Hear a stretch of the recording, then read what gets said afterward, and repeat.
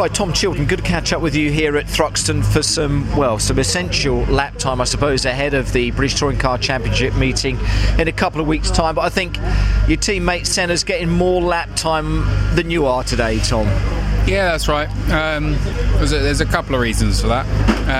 Firstly, we had one engine which could have more miles put on it, which was actually Senna's car.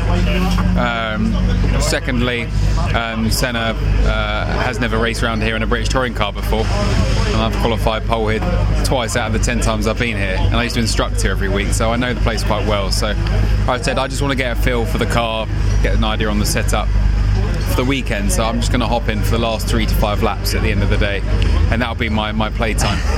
I was going to ask, I will ask Senna how he felt and what his thoughts were of the circuit. You were saying that you know it well. Give someone an idea of what it's like there, or what it's like out there in a car.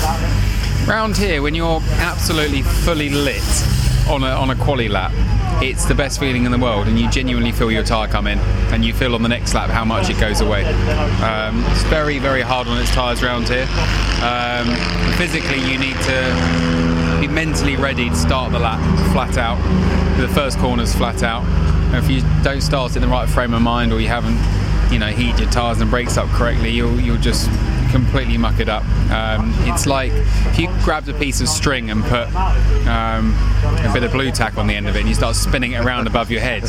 You can't just suddenly spin it really quickly. It will just go wobbly, won't it? It will land on your head all over the place. Yeah. You need to start off gently and woof, woof, and it gets faster. Around here, you need to start your lap absolutely perfect. So the momentum carries you for all these corners, because we only really stop twice properly for the complex of the chicane, and the rest all very fast flowing corners, Noble and Goodwood and Church in particular, and Turn 1, and you need to keep that momentum going.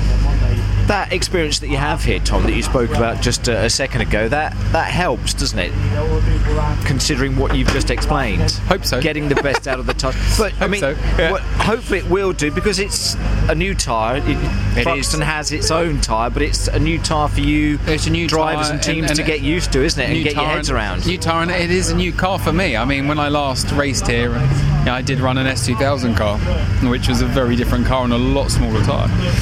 So now we're heavier but with a bigger tyre. It does make the whole characteristics of how the car handles through the corner extremely different, and definitely very different from a World Touring car, which has huge downforce. So for me, these corners would be very easy flat in a World Touring car, on a quali lap in particular, and in this it's very, very different.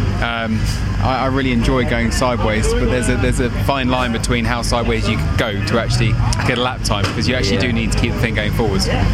Good to be back in the British Touring Car Championship. Let's say World Touring Car Championship is taking you away from this circuit. It's great, isn't it? Because I know that you got the Touring Car Championship off to a good start at Brands. Donington was a bit so you want to kind of pick up when the championship's back here in a couple of weeks' time. Yeah, it's very important for us to have a good round at Thruxton, stay in contention and keep in the top 10 of the championship where I am at the moment, because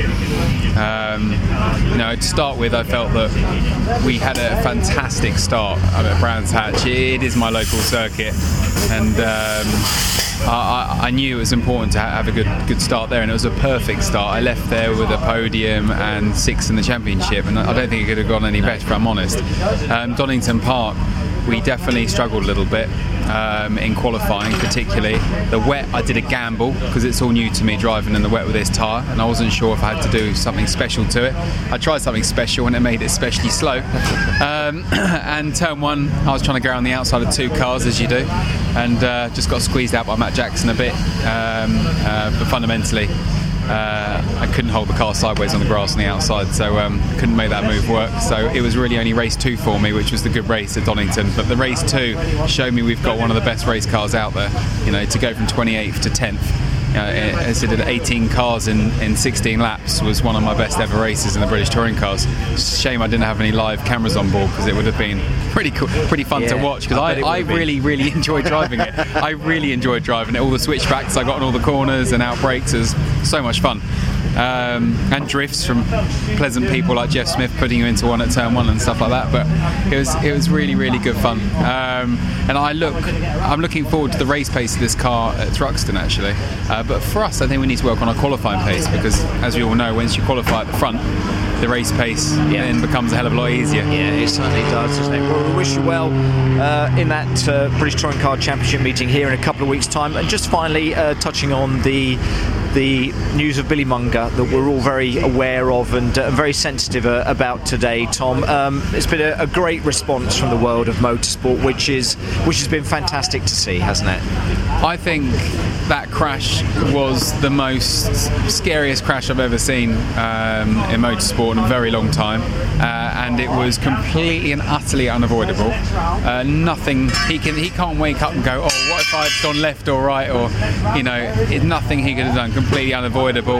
As the Carlin driver, feels horrific that he caused that as well, but it's not like he could drive off the circuit. He spun, and that's where it ended up on the racing line. So both people can clear their minds. It wasn't anyone's fault. That side of things over.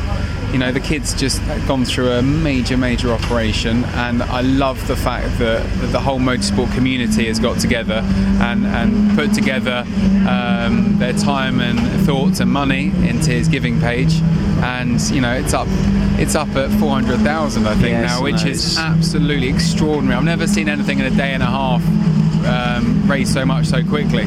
But that just shows you what a great bunch of people we have around us in motorsport, and I wish him all the best, and I hope he looks very heavily to Alex Zanardi, who is not only still racing and getting trophies, but he's also gold medalist, Olympic, Paralympic, and his life now it's very much, I feel like, it's starting again. He's got loads of new things to learn, like the legs and the new legs and walking again. He's got so much to learn, but he's now got a new goal. You have a goal in motorsport to win a championship or win your first race, and now he's got the goal to do that, but with a disability. And he's young. He's got all the time on his side to learn everything you need to learn.